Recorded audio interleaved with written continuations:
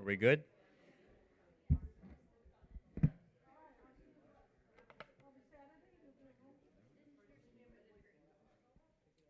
All righty. Good morning, everyone. How's this volume? It's an honor to be here, honor to speak. You know, I see myself as a good thinker, not necessarily a good speaker. Sometimes I find it hard to relate exactly what it is that's going on up here. It's like, do you understand what this thing is I'm trying to present to you? But I really do enjoy the opportunity to stand up here and to share what God's doing, what He's doing in my life, what I see Him doing in other people's lives, and to challenge myself in this, because I think it's good to push ourselves. We are in the second week of this Advent Christmas series, The Invitation. Do we have any of these sitting around somewhere? Shelf above the table there. If you don't have one of them, I recommend you grab one. And I have the pleasure of speaking about the Spirit's invitation to peace today. The Lord invites us into all kinds of things, but I don't know if there's anything I really value more than His invitation into peace. And there's so much I'd love to talk about today. It was hard trimming this down into a 30-minute, 25-minute message. So I hope it's fluid and coherent. And I have so much to talk about, not because I'm an expert on this stuff by any means. There's still so much to learn. But God's been doing so much in my life lately in regards to peace and really changing my reality of what it is to be a man of peace, to be able to share peace with others and to keep peace for myself. And when God does something in your life, it's a safe bet that you now have authority to share that with others, to impart that to others. So wherever you are in your walk today, I hope that you can walk away with something valuable today. Anyways, we're going to be looking at the Advent account of Joseph, Mary's husband, in a little while. But first, I want to just examine the word peace a little bit more closely. What does God have to say about it? And He has a lot to say about it, it turns out. Many times when we see the word peace in Scripture, it's in the context of maintaining relational unity. Don't be at odds with one another. Be at peace with one another. And there's a lot of verses that talk about this idea. There's just a couple of them. First is in Romans 12:18.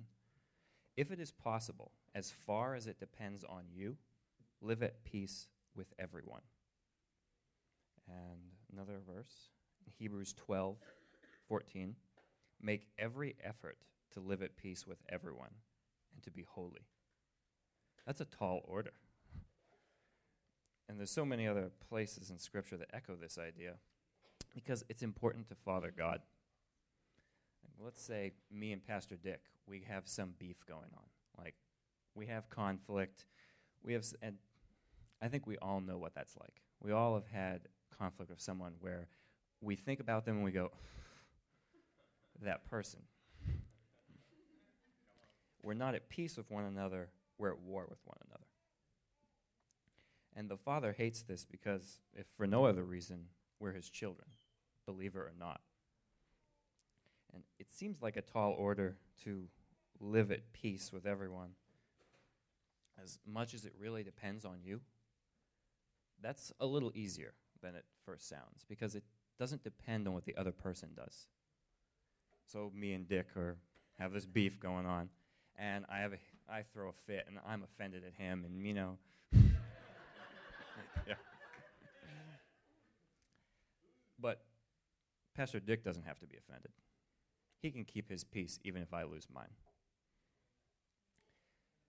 He can stay there. And offense is such a killer of peace, a killer of joy, a killer of love. If you were easily offended, you're going to have a hard time at life. That's a whole nother message, but I don't really have time for that today. And for what it's worth, this idea of unity and peace, it doesn't mean agreement. I think that's what trips people up. a man named Seth Dahl, who led children's ministry out at Bethel Church in California. He says it like this: agreement is not how to recognize authentic love. Think about when you have something in your teeth. Someone who cares about you tells you, or the times that you need to be corrected. Someone who loves you will correct you. Society has tried to redefine the people who love you as the people who won't ever disagree with you. But people aren't afraid to disagree with those they love because love and fear can't coexist. Being at peace with one another doesn't mean we never confront each other, or we never have disagreements or anything like that. It means we don't let our differences distract us from the fact that God treasures me and God treasures you. So let's play nice. Let's get along.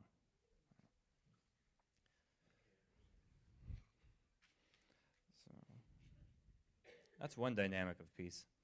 I don't know about you, but when I think of peace, the first thing that comes into my mind is that idea of peace in a storm. That in the midst of chaotic circumstances, I can be calm. I can be level-headed. I can be unfazed by stress. Like, that inspires me. Jesus demonstrates peace like this in the notable account of Matthew 8. The quick context: Jesus and his disciples are taking a boat across the sea. He goes to take a nap right on, and then a storm breaks out, an intense storm, so much so that the disciples fear for their lives. And some of these guys were fishermen, so they're capable in a boat, so this is pretty intense stuff. And we'll pick up in verse 25 of chapter 8. And they went and woke him, saying, "Save us, Lord, we're perishing." And Jesus said to them, "Why are you afraid, O you of little faith?" Then he rose and rebuked the winds and the sea, and there was a great calm. And the men marveled, saying, "What sort of man is this, that even winds and sea obey him?" It's said you can't give away what you don't have, unless you're a government. But if you're a person, this is an accurate statement.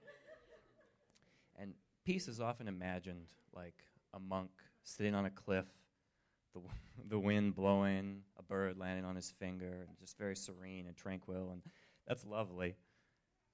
But that's not peace. Peace is not about external circumstances, but internal ones. It's not about still waters on the outside. It's about stillness on your inside. It starts right here. And if peace has been cultivated in here, then what's going on out here is not as important. But if peace hasn't been cultivated in here, good luck. This is vital to grasp because there's another scenario where peace gets put on display. Something that I might call peace in the midst of resignation. A simple definition of resignation: the acceptance of something undesirable but inevitable. As most of us are probably aware, life is hard. Things happen, our plans go askew, and life just doesn't pan out the way that we were thinking it would. Whether it's an injury or an illness, whether it's we can't work anymore, or the job we really loved is just gone, whether the house we thought we'd grow old in is we can't be there anymore, or relationships. Friendships break apart, marriages fail, people die. It's hard. It can be hard to move on. And I see this a lot. I don't know if any of you notice this, especially in these days. I see it on people's faces, like in the street, at Walmart, in the food pantry, even here at church. Disappointment. Disappointment with how life has turned out. They have no peace about it. They've just resigned themselves that this is life. And that's not how God wants anyone to live. Let's look at how the Apostle Paul thought about this type of thing in Philippians 4, verses 11 through 13. Most of you will recognize the famous phrase used here, but it's interesting just the context that it's spoken in. This is Paul writing from prison. Philippians 4, 11 through 13. Not that I am speaking of being in need, for I have learned in whatever situation I am to be content. I know how to be brought low, and I know how to abound. In any and every circumstance, I have learned the secret of facing plenty and hunger, abundance and need. I can do all things through Christ who strengthens me. I can do all things. And what are all the things Paul is talking about? Contentment in all circumstances. In other words, whatever happens in my life, I will be at peace. It's a bold claim. How can he make that? I mean, think about this. Imagine you're living your life. You're doing just exactly what God wants you to do. People are getting saved, lives transformed. You're seeing miracles. You're seeing miraculous things happen. It's all going great, and God tells you to go do something, and you go do it, and you wind up in prison for the rest of your life.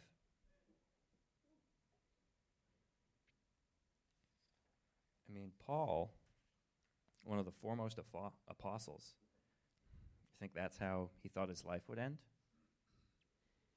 Probably not what he had planned. How do you take a blow to your plans like that and still be content, still move on, still have peace within yourself?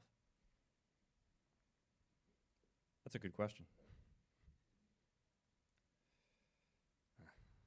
So much I could go into here. This is a broader topic than what just one comprehensive thought might answer. But what I feel is relevant today, we can find in the Advent story of Joseph. So let's have a look at that. The verses we're going to examine are found in Matthew chapter 1, verses 20 through 25. Now, the story leading up to this, Joseph, he's set to take Mary as his wife. And Mary comes to him and says, I'm a virgin, but I'm pregnant, and it's from God. And Joseph did not believe her, because no real reason why he should have. I'm sure there's probably been a few women over the course of history that have tried to pull that card, like, a baby? I don't know what happened. Life doesn't really work like that. But, you know, Joseph probably loved Mary a great deal. Can only imagine what was going on inside of him as he watched this happen. But he was an honorable man, and he decided he would break it off with Mary privately so as to not publicly shame her. And we pick it up here in verse 20. But as Joseph considered these things, an angel of the Lord appeared to him in a dream and said, Joseph, son of David, do not be afraid to take Mary home as your wife, because what is conceived in her is from the Holy Spirit. She will give birth to a son, and you are to give him the name Jesus, because he will save his people from their sins. Skipping to verse 24. When Joseph woke up, he did what the angel of the Lord had commanded him, and took Mary home as his wife. But he did not consummate their marriage until she gave birth to a son. And Joseph gave him the name Jesus. And then they lived happily ever after. No. There were great trials ahead of them, and I'm sure Joseph was aware of at least some of them.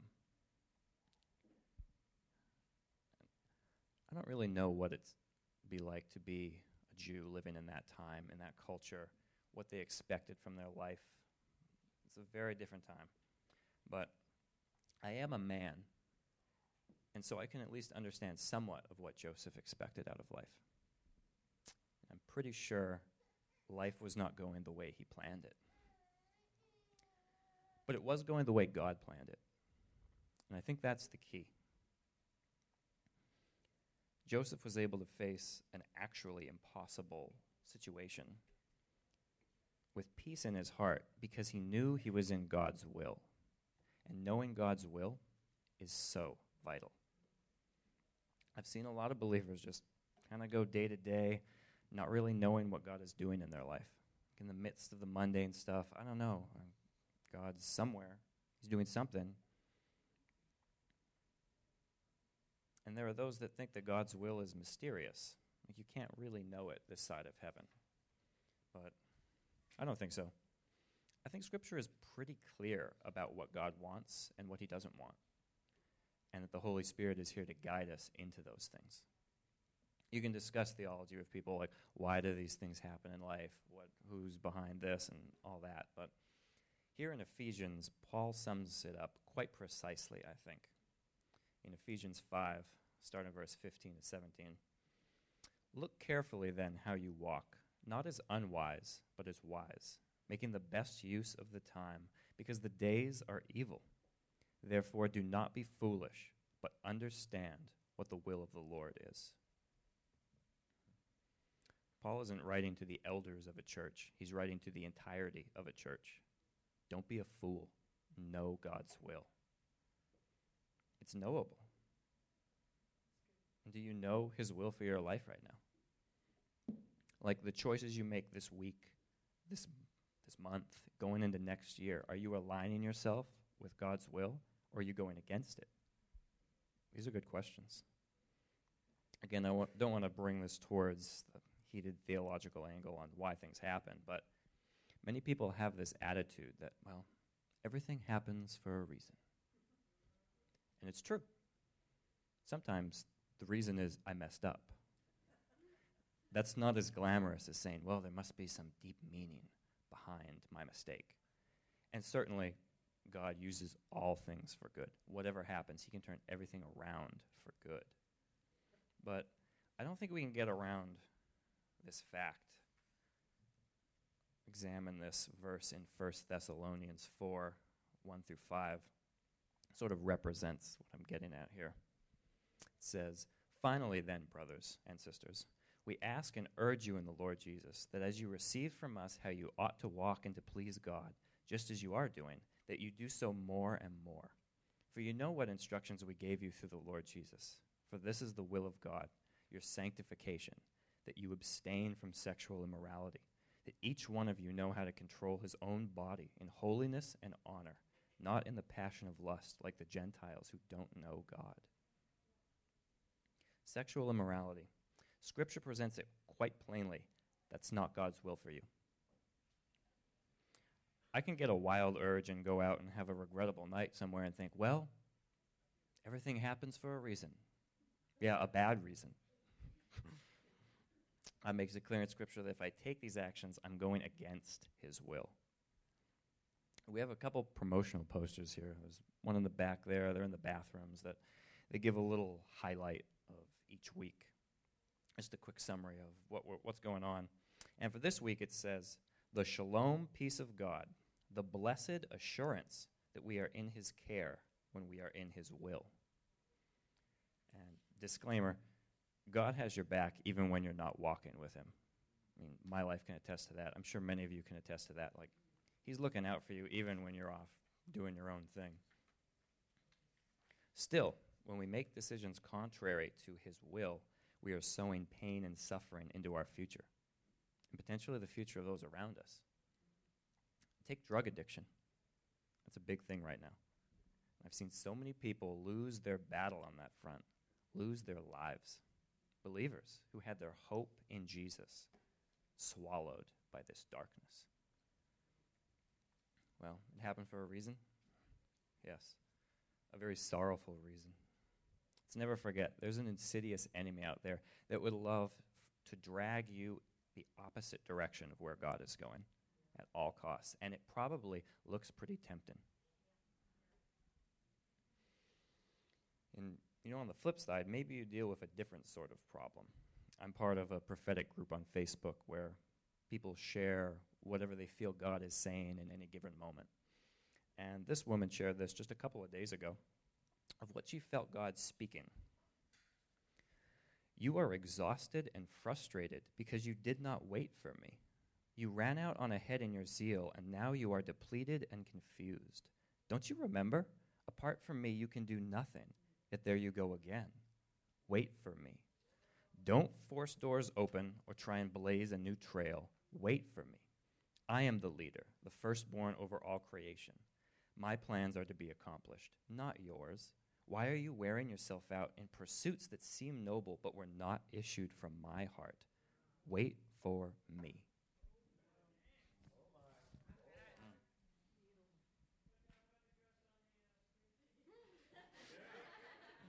Again. You know, it's one of my favorite phrases. The greatest enemy of the best is not the worst, it's the good. That has a few applications, but in this context, we can set our sights on something that is good and say, I'm doing this for God. It's a good thing. And God can say, why are you doing that thing? I never told you. I never asked you to do that. I wanted you to do this. God knows what's up. He's got a reason why you should or should not spend your time doing things. Spending our energy and time on things God never asked us to do is an excellent way to grow weary in well-doing. You can't find sustainable peace there. It's only through knowing God's will and pursuing it, partnering with it, that we can find that blessed assurance. I've come to love that word, blessed assurance. Not just hope that things will work out, but confidence that I'm doing what God said. And so, regardless of what happens, I know it's going to work out in the end. And I can tell you with a certainty that God has set me in this direction. So even when things don't work out, and actually that's kind of the point. Things don't always work out. The plan changes. The plan fails. Things happen. There's a bump in the road. That doesn't matter. Even when things are crazy, and so much of my life, I don't know what the heck is going on over here. But this I know, that I'm going in this direction. And until God says otherwise, I'm going to keep going in this direction. I just want to encourage you today that within yourself say, do you know what God is doing in your life? Because it's important to. It's really important to know what direction you're going. Is it a good direction? Is it a bad direction? Is it His direction? Would you stand with me? I'm just going to invite the Holy Spirit. Holy Spirit, we just invite you to come. Your ways are not our ways. There's so many good things in the world today. So many things I think I should do. But I want what you want. And I'm sure that's echoed throughout this room. We want what you want, Lord. Your will is good. It is for us. It is for the betterment of not just us, but those around us. Holy Spirit, we just ask you would come right now. Meet us here in this place. And we just ask for your peace in the midst of whatever is going on right now. There's so much going on in just my life. I can't even imagine what you see, looking down on all of us together here, all of our circumstances, all of our pains, all of our trials, all the things we hold so dear. It's a good thing you're way beyond us. You can gather it all together. Lord, we just pray. Peace in the midst of our lives.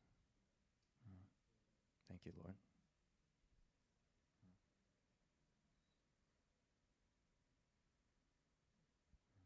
Amen. Well, invite you up for prayer, if you could use it. If you don't have as much direction in life as you'd like, if you don't really know what God is doing, or if you just have no peace, if it just flees from you. I know I used to roller coaster quite a bit. I'm peaceful. Oh my gosh. And now I'm not. And I'm up and I'm down. I'm all over the place. And that isn't really peace. It's just riding the circumstances of your life. So if you could use peace, I'd love to pray for you. If you're a Sockham student, you see people up here, come on up. And if you don't, have a blessed day. I'd say, take this book, read this week's section, read the prompt. Prompts you to connect with the Holy Spirit to encounter peace, because we all could use a little more of that. Thank you.